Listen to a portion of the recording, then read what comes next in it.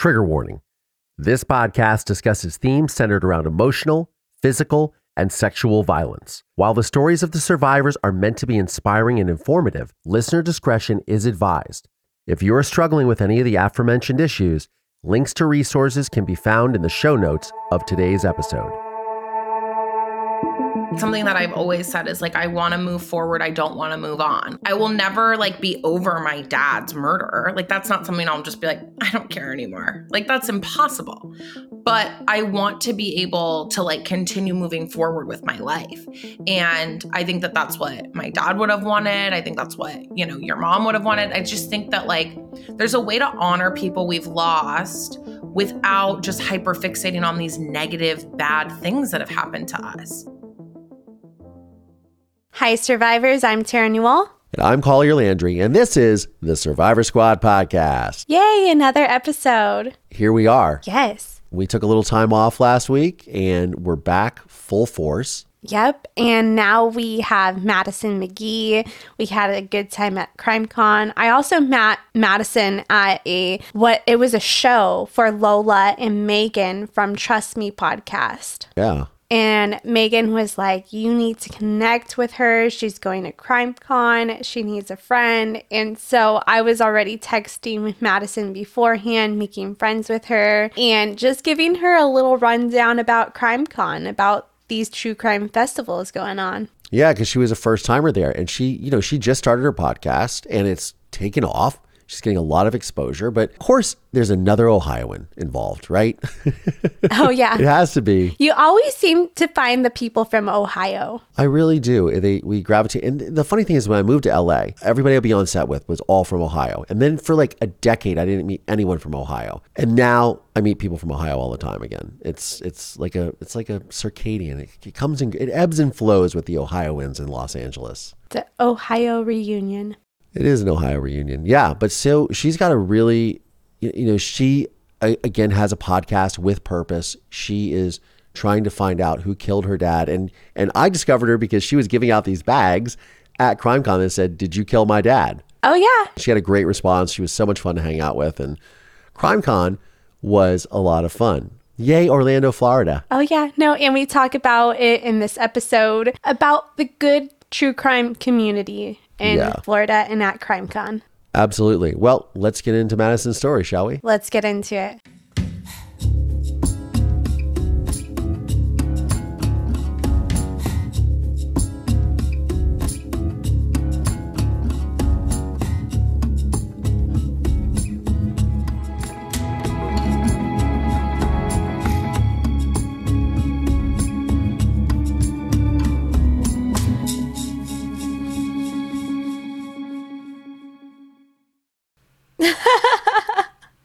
I love that so much. And then every night at CrimeCon, I tried to make dinner plans because I was like, it's going to be crazy here. It's just madness. And then you were able to join for a lot of them. And then we went to the Teflon Grill and that was a lot of fun. And then there was someone just attending CrimeCon that joined our table. And then she became our best friend. Yeah, it's summer camp. I did not realize, I'm 28. I haven't been to camp in 12 years. And I'm oh, now I know that I'm going to see people again next year. And they're going to be the same people. And you kind of formed your group. And we're all going to show up with our little camp bags next year. And we're going to be oh my gosh, I haven't seen you since last summer. And it's just a thing. And it's really cool. And yeah, you meet people and everyone's so welcoming. You could sit with, I could have gone to any table and just sat down and people would have been hey, what's up? It's really cool. And the world is very weird. And we live in LA where people are super weird and standoffish and whatever. It was really fun to be in an environment where we could talk about, I could be yeah, my dad was murdered. And people won't be oh, you've really brought down the vibes. People are oh, tell me more about that. And so it was really cool to just be around people who are just so welcoming and so friendly. I mean, I knew you kind of going in. I didn't know anyone else. And I left with 50 friends. So it's really cool. I love that. Our own little community. Yeah, truly. And there are people that like I've talked to since CrimeCon and I will continue to talk to until the next CrimeCon. Like it really is like, oh, these are people who get it. And I think that's the most important thing right now when it can feel so isolating. I mean, especially for me, I'm like investigating my dad's cold case.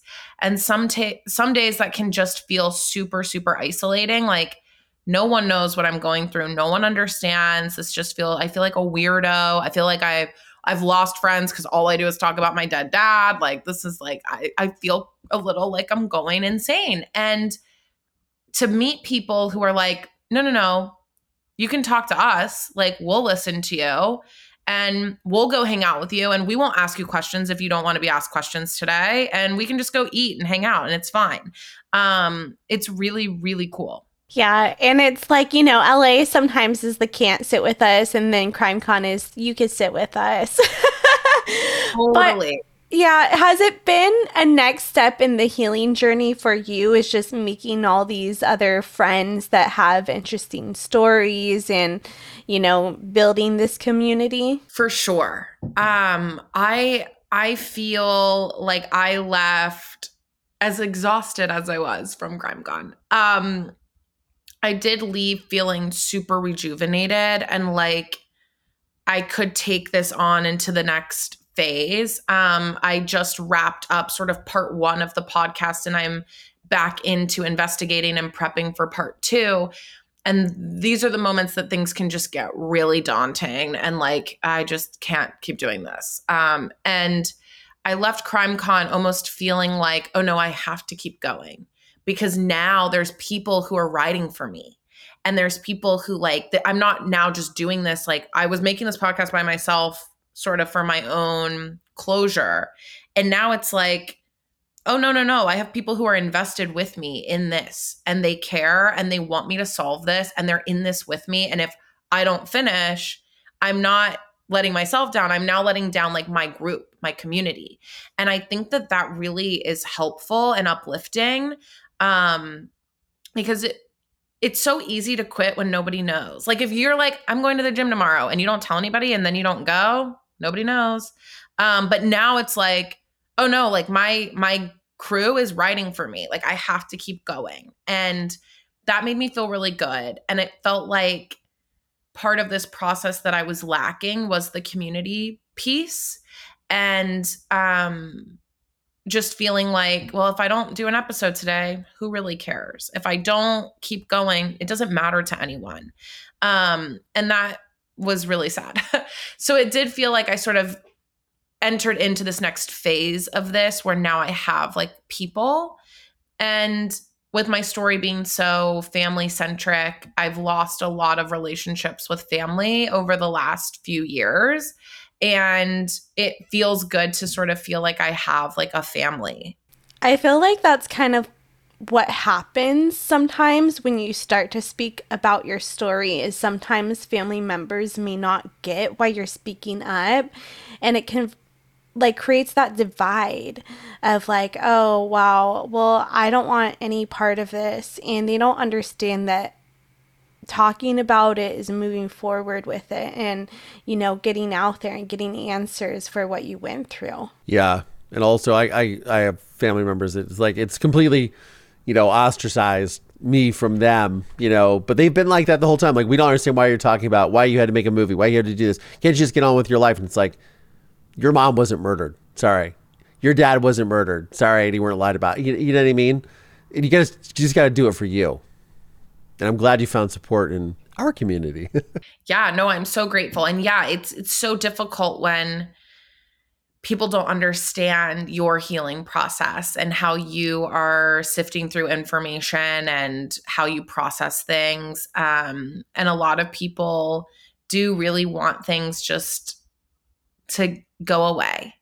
And it's tough because you want to be respectful of them and their healing process as well, but still honoring your own. And so there's this big contradiction there and it's very conflicting. But I think for me, just honoring, you know, what's best for me and doing that has been really helpful. But it has been tough when you know that people don't support that.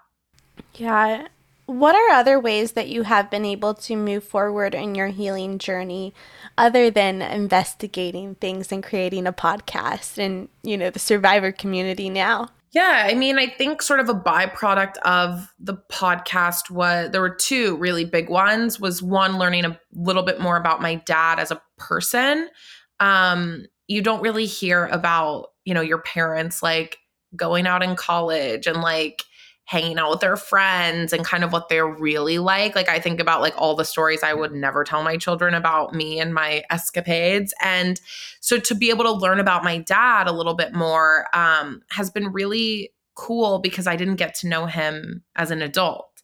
And so it feels like we get to sort of have this weird relationship now because I'm getting to know a little bit more about his personality and things like that. And that's been really fun and exciting and a big part of the healing process.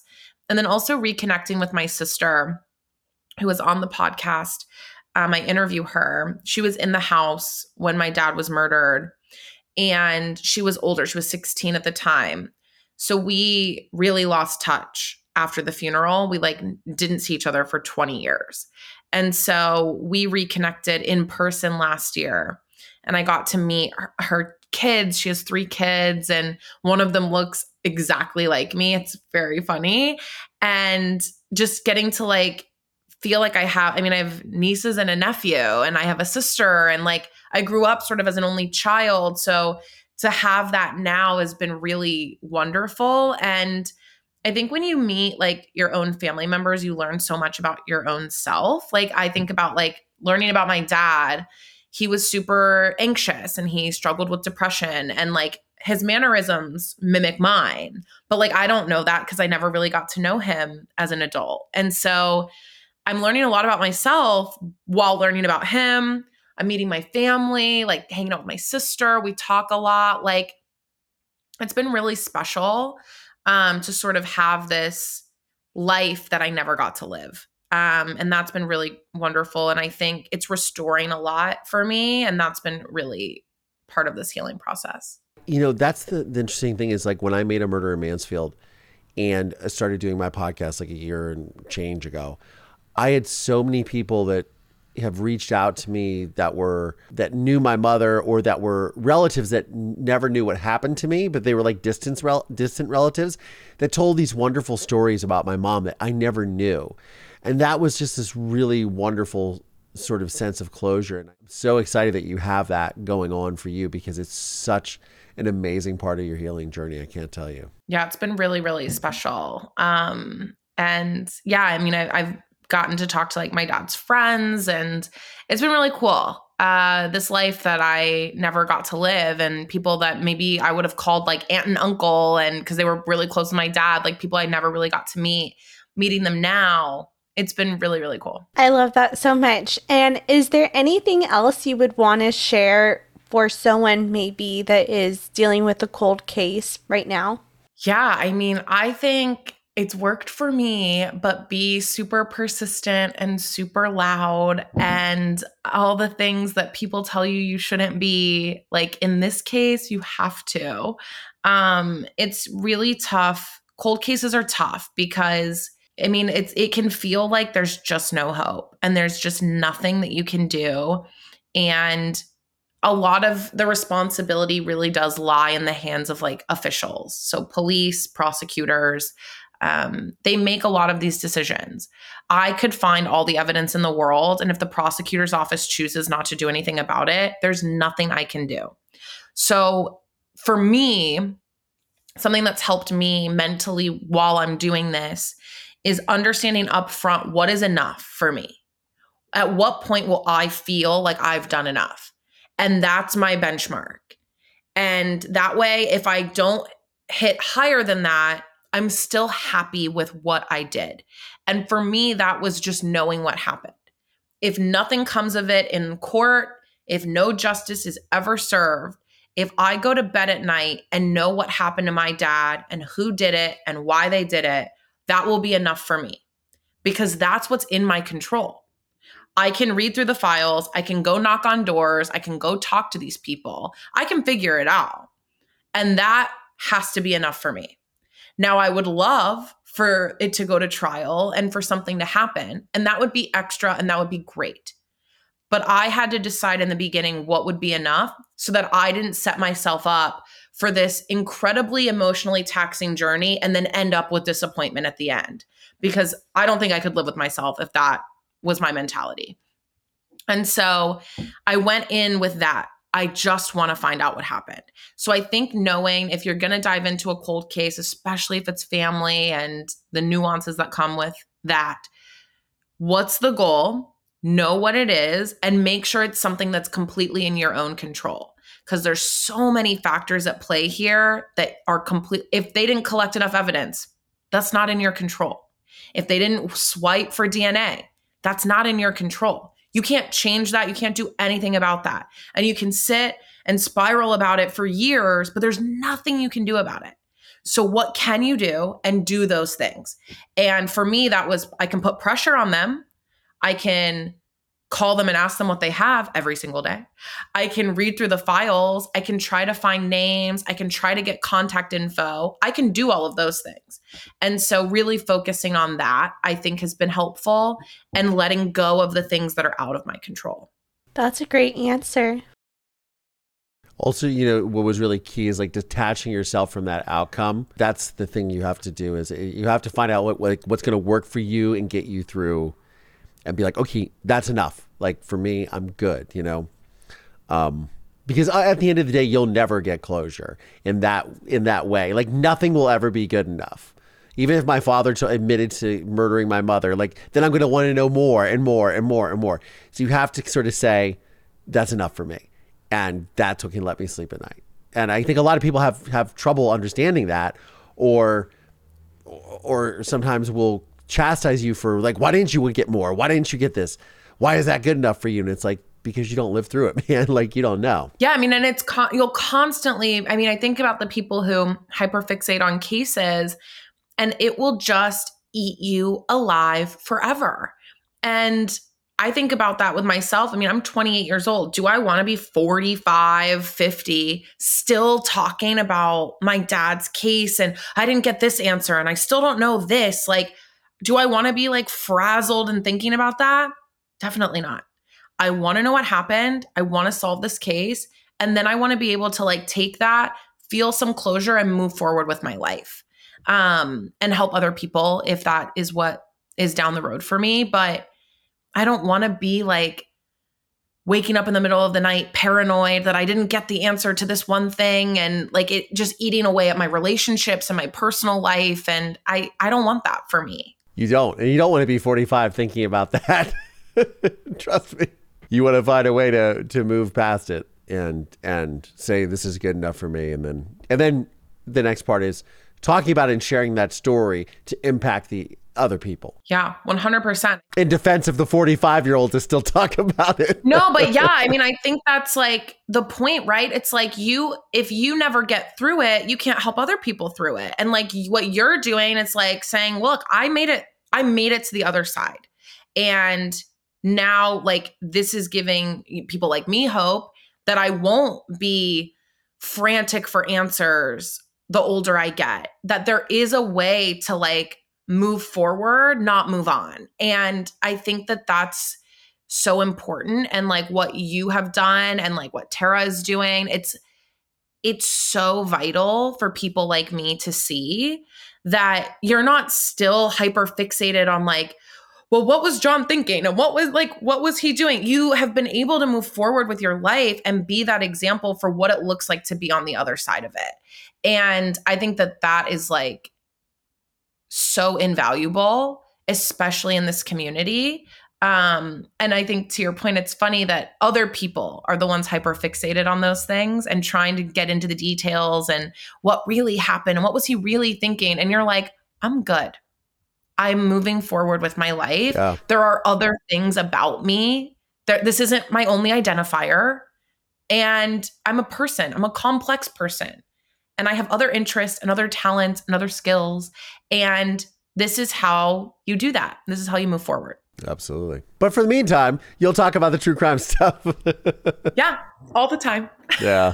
I love that. But I think showing is like it's leading by example, right? And Tara and I get chastised about this. This is why I'm talking about this, because I know you're probably starting to face that too. Is why are you talking about? Why are you sharing so much? People think you're oversharing, and you're like. And for me, I sometimes internalize that. We internalize that one bad comment that comes from this person saying you're a bad person because you didn't do this. You can't want to say that you're over it, but you're not over it because you keep talking about it, and you're going. I'm sharing it because there's 1,000 other messages to your one of people saying, thank you for sharing that. You give me hope. The way that you've dealt with this makes me feel like I won't be sitting the rest of my life spiraling out of control, trying to understand why this happened to me, living in a victim mentality, not confronting my demons, not helping other people, not moving forward, being a burden on society instead of being an asset. And you've taught me how to do that, right? And that's, I think, why we all are doing this. Hey, you can be a productive person and active in society, and you don't have to let your circumstances dictate who you become, right? 100%. And I think something that I've always said is like, I want to move forward. I don't want to move on. I will never like be over my dad's murder. Like, that's not something I'll just be like, I don't care anymore. Like, that's impossible. But I want to be able to like continue moving forward with my life.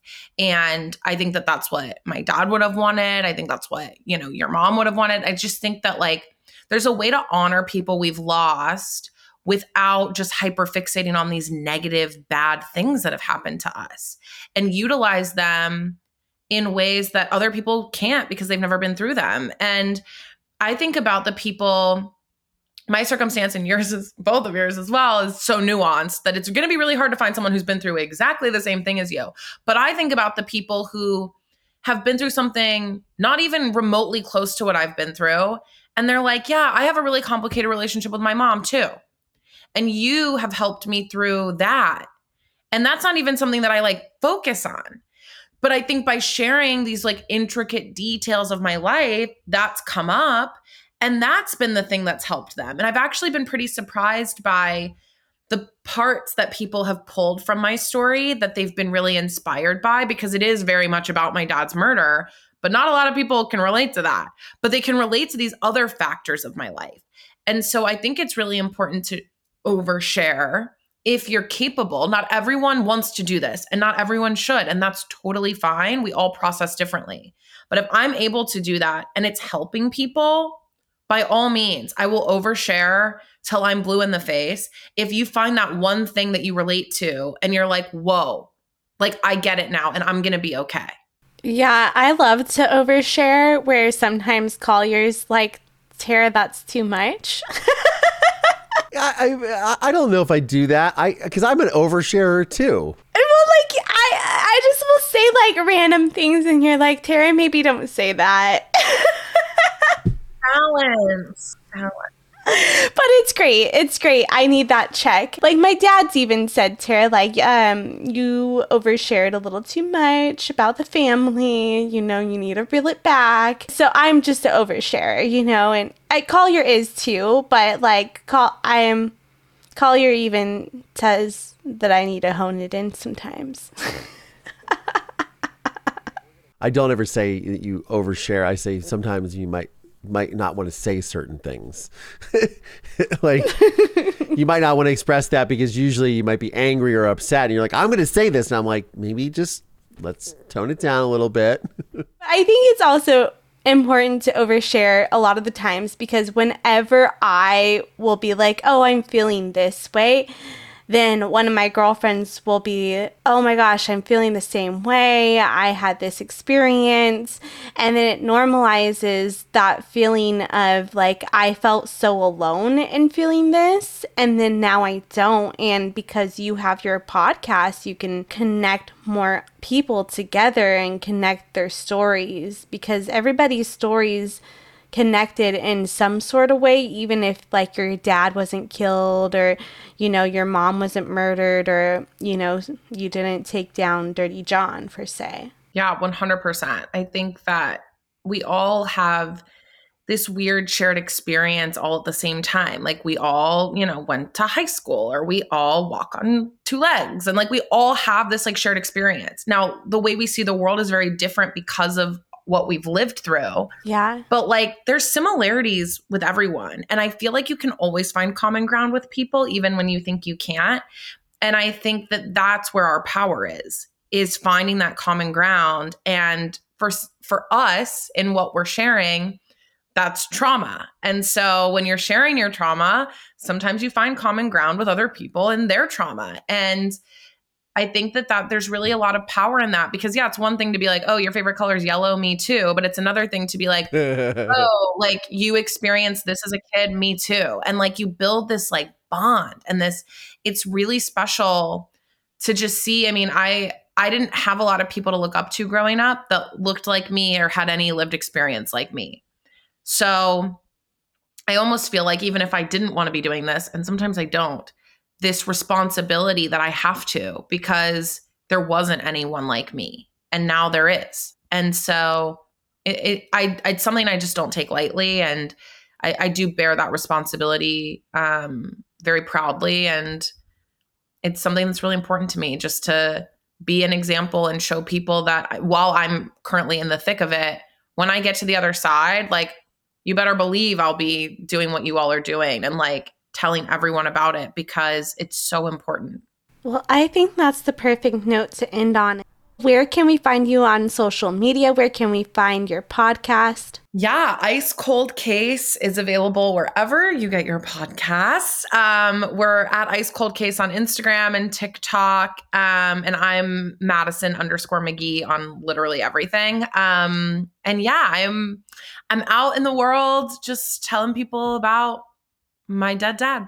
God bless. Madison, I always say to Tara that we are all a part of a squad that no one really wants to be a part of, but we are all a part of the Survivor Squad. Madison McGhee, thank you so much for joining the program. Thank you. Thank you for having me. Well, wow, Madison's story is her story of trying to reconcile this, and this is incredible what she's doing. Yeah, no, I love how she's just created this podcast and she's investigating everything now. She's learning about everything now, and it's a lot to process. I can't even imagine what it's like to find out something that you thought was a heart attack was actually a murder. People who've gone through this type of trauma or are trying to learn about the history of their family, and they get just blindsided by information. And I feel for Madison in that way. I just thought it was funny too, because before this call even, we were talking about, oh my gosh, did you work on Big Brother? And she didn't work on Big Brother, but she's friends with a lot of people that were on Big Brother. And Madison is just so cool. She is in Florida, I think, right now, or just traveling somewhere. That's a tough gig, by the way. Like that's, I worked as a field producer. That's a lot. You're on the road a lot. You're putting out fires every step of the way, but she's done an amazing job. She created an amazing podcast, and we were so grateful to have her on the show. We hope you guys enjoyed her story. Yeah, so you guys should check out her podcast, Ice Cold Case. Go, if you guys know anything, because Collier knows a lot of people from Ohio. There might be more tips. Yeah, we'll check it out. We will have links to Madison's podcast, Ice Cold Case, in the show notes of today's episode. And until next time, survivors, I'm Tara Newell. And I'm Collier Landry. And this is the Survivor Squad podcast. We'll see you guys.